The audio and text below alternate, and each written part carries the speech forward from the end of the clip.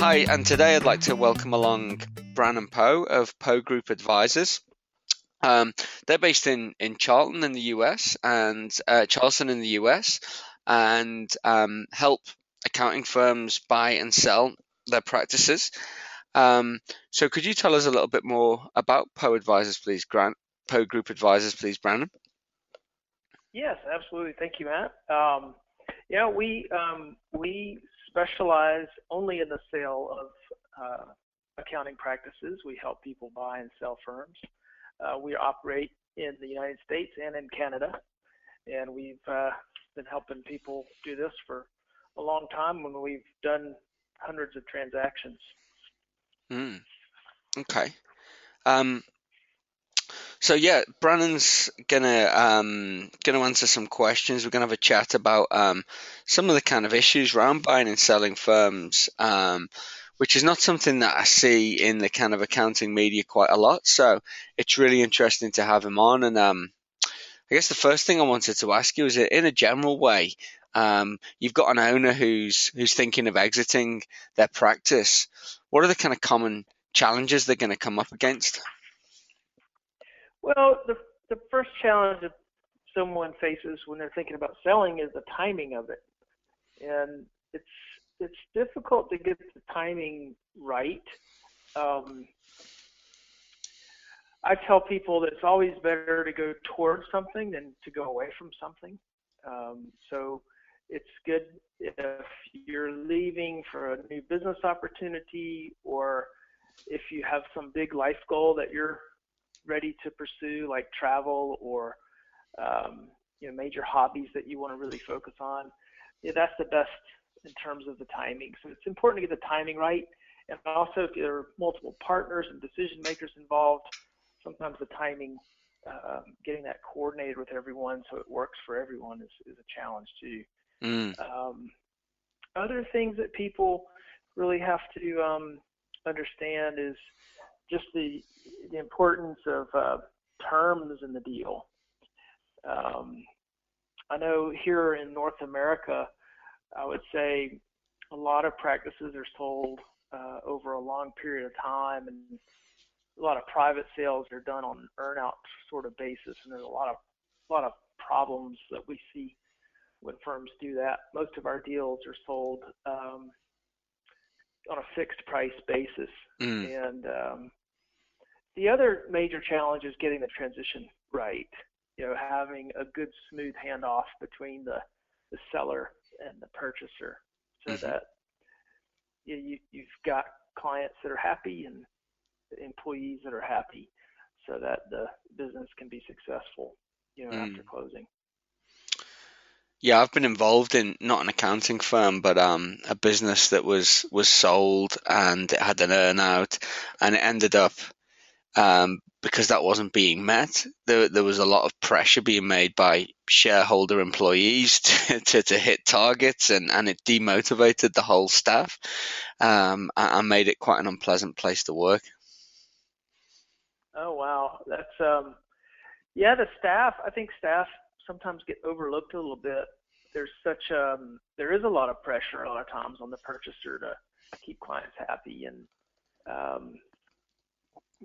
meet the targets that they have set for themselves and pay the debts that they have taken on to purchase. And so from a staff person's perspective, all that, they feel all those pressures, and so that's a good point. Funnily enough, I was talking to somebody who's just actually sold their business, and I talked to them a few months back and gave them some advice that I was given when I tried to sell a business about 10 years ago, which was that when you do that, it's like having two jobs. One of them's your job, and the other one is kind of selling the business. Would you say that you have to factor in and kind of like an additional amount of time to go through with either the buying or the selling? Well, I think from the seller's perspective, it can be a very time-consuming endeavor, and not only the time, it's the energy it can kind of be. emotionally kind of require a lot of energy. And I think the most disheartening thing is you get a buyer involved and you do a lot of work to try to get the transaction to complete, and for whatever reason it doesn't make it to the finish line. That can be really disheartening. So that's where we step in. We really simplify the process. We have a 5-step process. We call it the seamless succession, and we allow the business owners to focus on their business and minimize the amount of time involved to focus on the sale of the business. And we also, what we do is not rocket science, but it's what we do every day. And so we recognize, we've seen most of the things that get in the way of a deal making it to the finish line. And so you want someone that's been there and can see around the corner a little bit. I think that's a big part of what we offer as well. Is when we see those red flags go up, we recognize them, we call them out, and we deal with them. And I always say, if a deal's not going to make it, you want to know that as soon as possible. Yeah, it's something I was always told in sales, that there's no problem with a sale not happening, but that the biggest problem is it not happening slowly. Just fail it quickly. Yeah. Exactly. So you want to get all the issues out in the open so they can be dealt with, and if you can't have, if the deal doesn't work for whatever reason for the parties, then everyone can part as friends and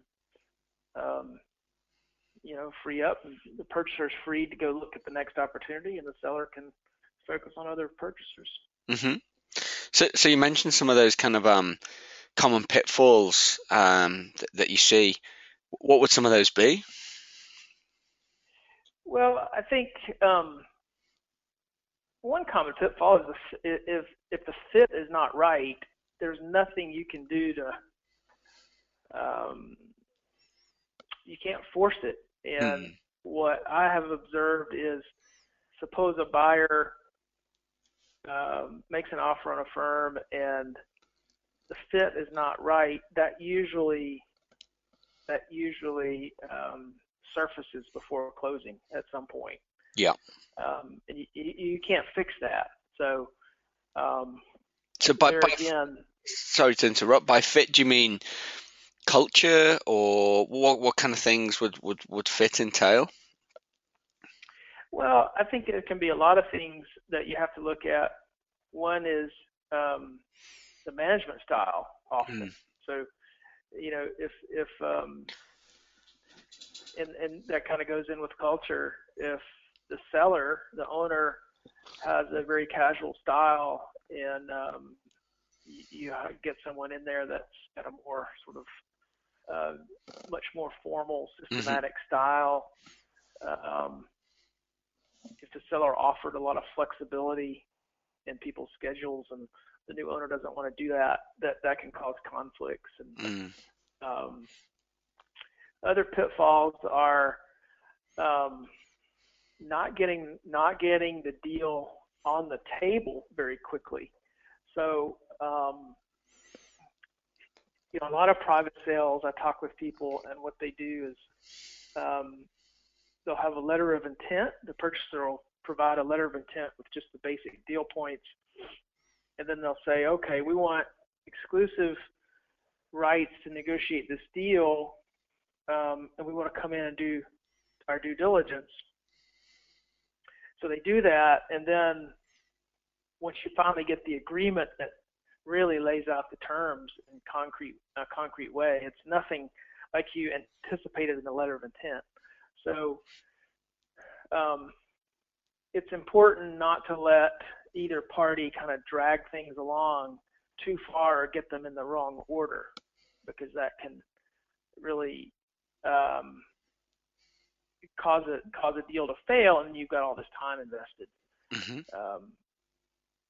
It's important to efficiently evaluate those opportunities, and by efficiently evaluating each one, you can evaluate more. So if you're from the sales side, um, if you've got an efficient way to evaluate buyers, you're going to be able to entertain more at one time. Hmm. And so again, that's kind of what our process is designed to do. Okay.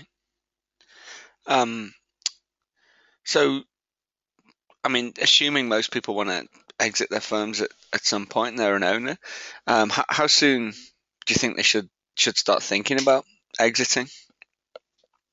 Well, I think you should be thinking about exiting all the time. I mean, you think even if you're starting a company, you should be thinking about your exit. Hmm. It's you're building you're constantly building an asset that's going to have value and it's going to be sold. So, the major decisions that you make along the way are going to affect that value.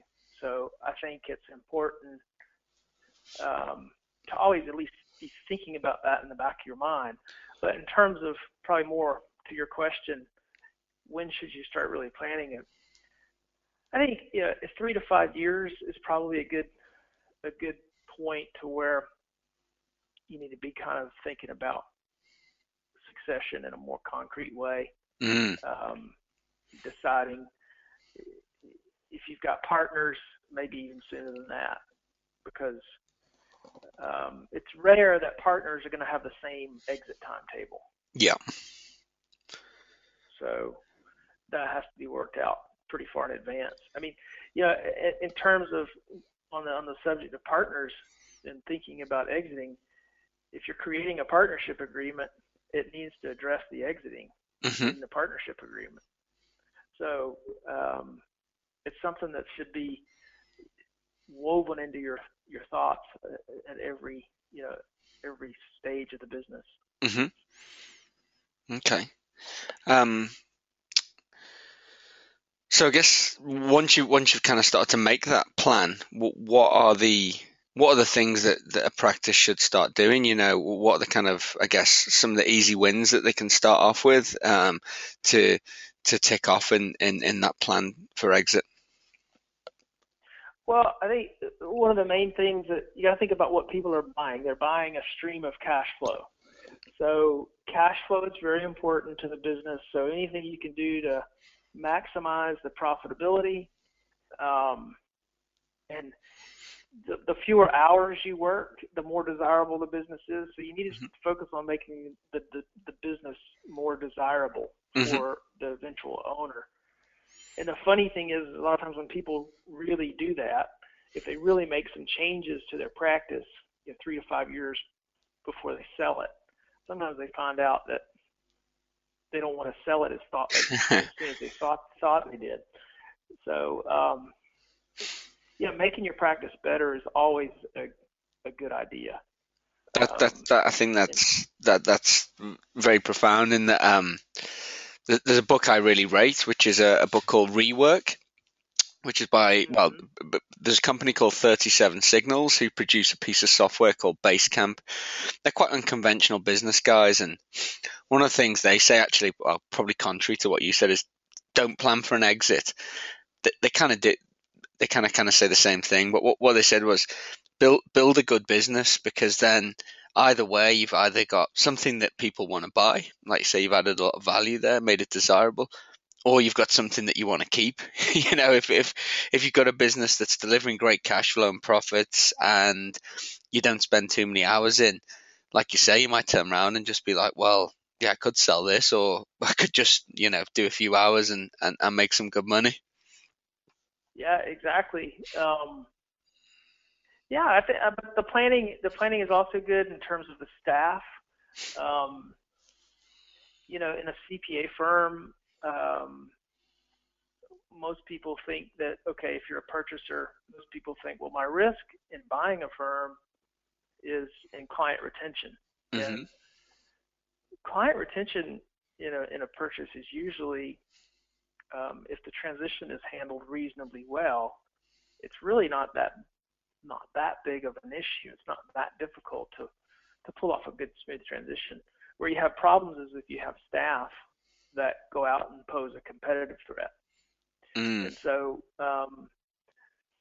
if you are 3 to 5 years out and you've got key staff, um, it's great if you can get some non-solicitation agreements or some protection so that when you sell the firm, the buyer doesn't have to worry about that risk. Mm. So I don't know. I think in a CPA firm, you do kind of have to do some planning. And so many firm owners try to do internal successions. They have somebody on staff that they do want to sell it to, Mm-hmm. and that's what if you approach that person, the day that you want to sell, and they go, well, I don't really want to buy it. Mm-hmm. I mean, that happens too. And then if they say, if there's no sort of non-compete or non-solicitation, then what's to keep that person from just opening their own firm? And Yeah. there's not much you can do about that. It's kind of a difficult position to be in. So, but yeah, you got to build a good business because people are buying the cash flow. Yeah.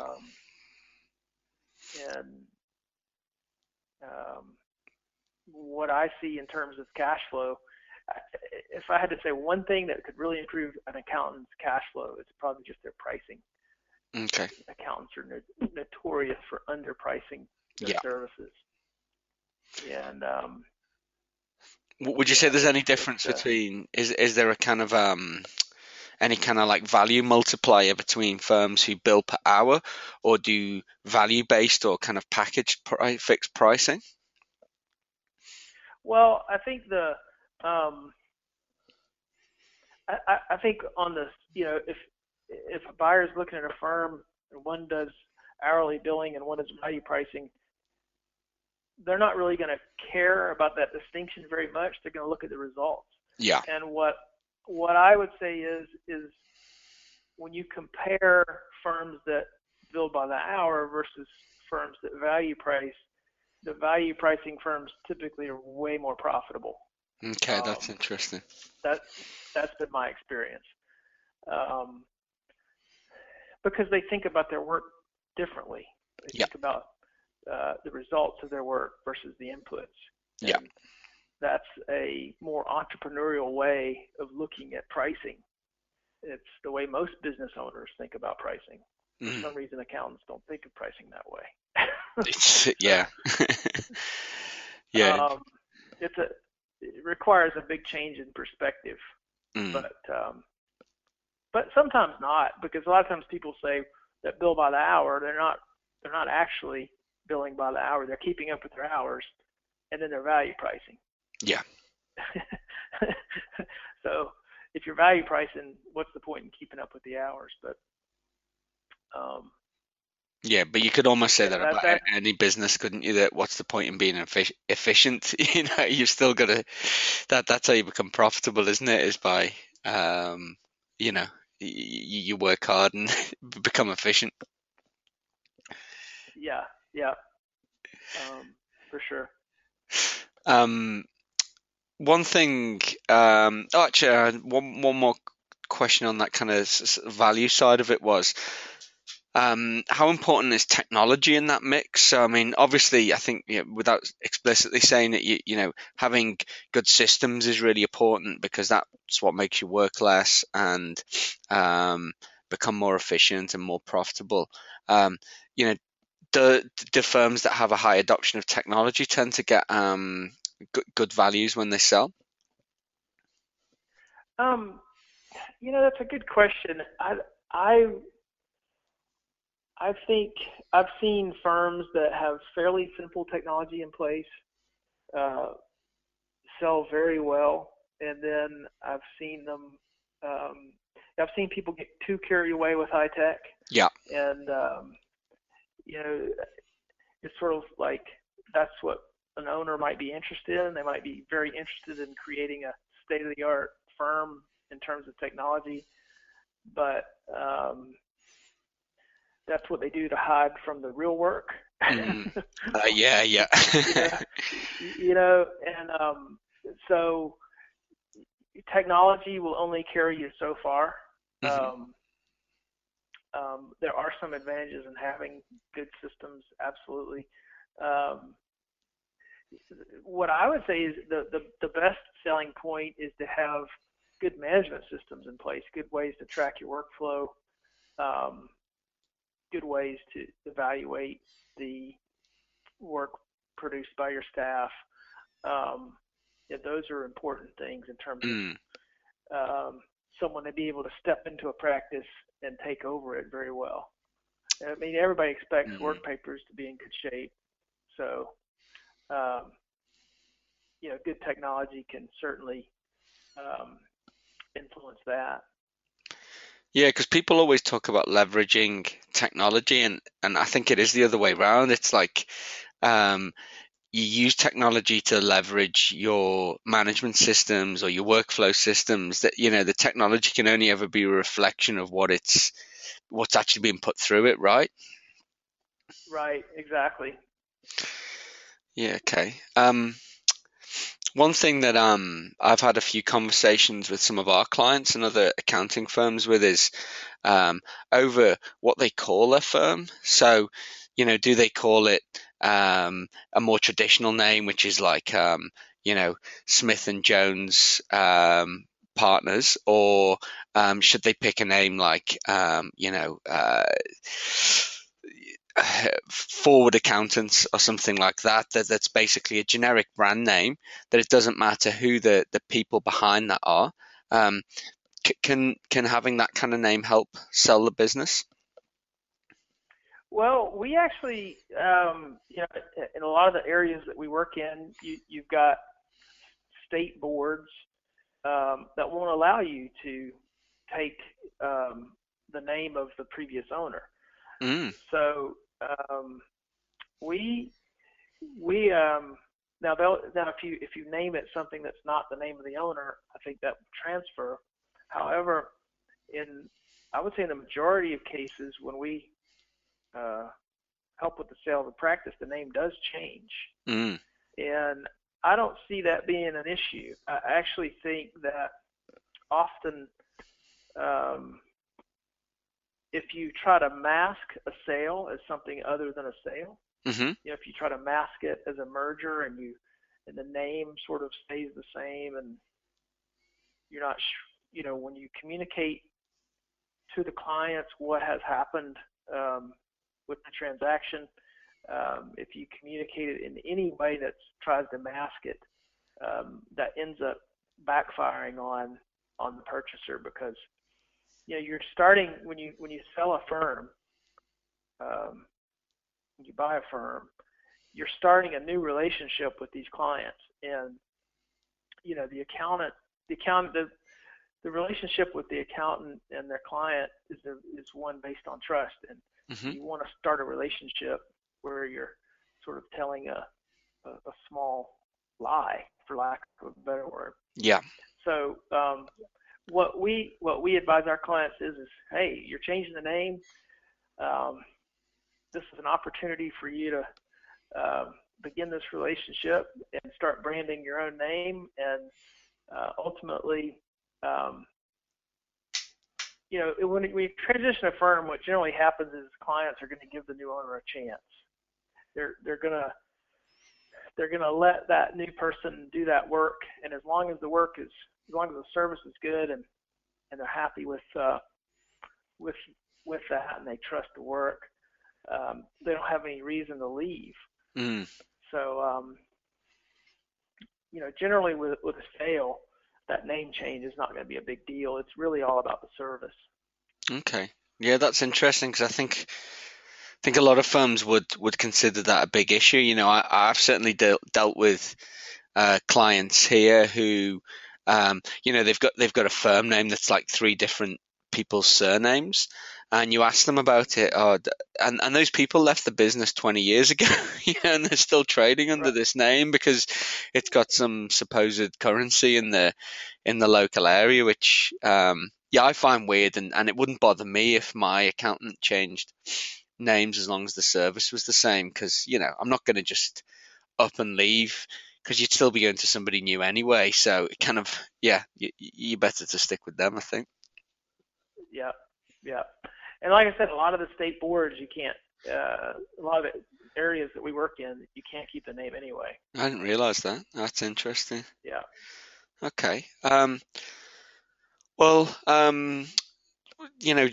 we've chatted before about you obviously your approach, and it's slightly counterintuitive to what some people might think. Can you tell us a little bit about that? Yeah, we actually recommend very quick transitions, Hmm. and we don't do that because it's easier for the seller and they're eager to leave and go off to live in Australia for a year or whatever. We do that because it actually works better for client retention. Hmm. Um, so we recommend a brief transition, and I tell people the example. Suppose you sell your firm, and let's say you stick around and you're in the conference room with a client meeting, and in that conference room there are three people. There's the purchaser, the seller, and the client. Who do you think the client is going to direct their questions toward in that meeting? Hmm. Yeah, and everybody says, well, they're going to probably talk to the seller, and that's true. That's what happens. And what that buyer, it's almost like the buyer is someone that the seller is trying to foist upon the client in that situation. Mm. And so it puts the buyer in a difficult position. Whereas if that buyer were just briefly introduced to the client, Hmm. and was he or she would be better off meeting with that client by themselves, because then they would have the opportunity to really develop that relationship, Mm. um, start creating that bond. Mm. So we find that when transition is handled fairly well, and we've got a whole process that we go through, a method for advising clients on transition. A brief transition is actually better and has better results. And you don't have all those control issues. If a seller's been in a practice for 25, 30 years, they tend to think that no one else can do it quite the way they did, Mm. and they're right, that no one's going to do it exactly the way they did. But it's time to, when you sell your practice, it's time to let go and let somebody else take over the reins. Yeah, definitely. So Well, yeah, I think most people think that longer transition is helpful, but we find that it's actually a hindrance. yeah, yeah. Okay, thanks, Brandon. Well, look, that's been really fascinating. Before we go, I know you've written a book which is called Accountant's Flight Plan. Could you tell us a little bit more about that? Yeah, it's about 100 pages long. It's a really easy read. I wrote it. I've been selling accounting practices for over a decade now, and every once in a while I have a conversation with an accountant who does something especially well. Some people are really good at pricing. Um, some people are really good at managing staff. Some people are really good with technology. And so whenever I would uh, recognize a really good strength of a practice, I made a point to start asking people about it. And I would take notes. And one day it dawned on me that I probably got a book here. So Mm. I kind of went through my notes and wrote a book about sort of my observations about what I see as best practices. Um, we kind of have a nice perspective because um, we talk with a lot of owners and we see their practices from a high level. So I felt like we had a really interesting vantage point to gather this information, and I think it's really been valuable for people who've purchased it. Where's that Actually, available? it's public. It's available on my website, pogroupadvisors.com, in Okay. hard copy, and you can buy it as an ebook through the American Institute of CPAs. Okay. Um, Well, what I'll do when we put the podcast up, we'll put some details up there as well, so people can okay, find out perfect. about it. That'd be great. Well, thanks a lot for coming along, Brandon. Really appreciate that. And yeah, we'll put some details up about the book and about Poe Group Advisors, so people can find out more. Okay, awesome. Thanks, Brandon.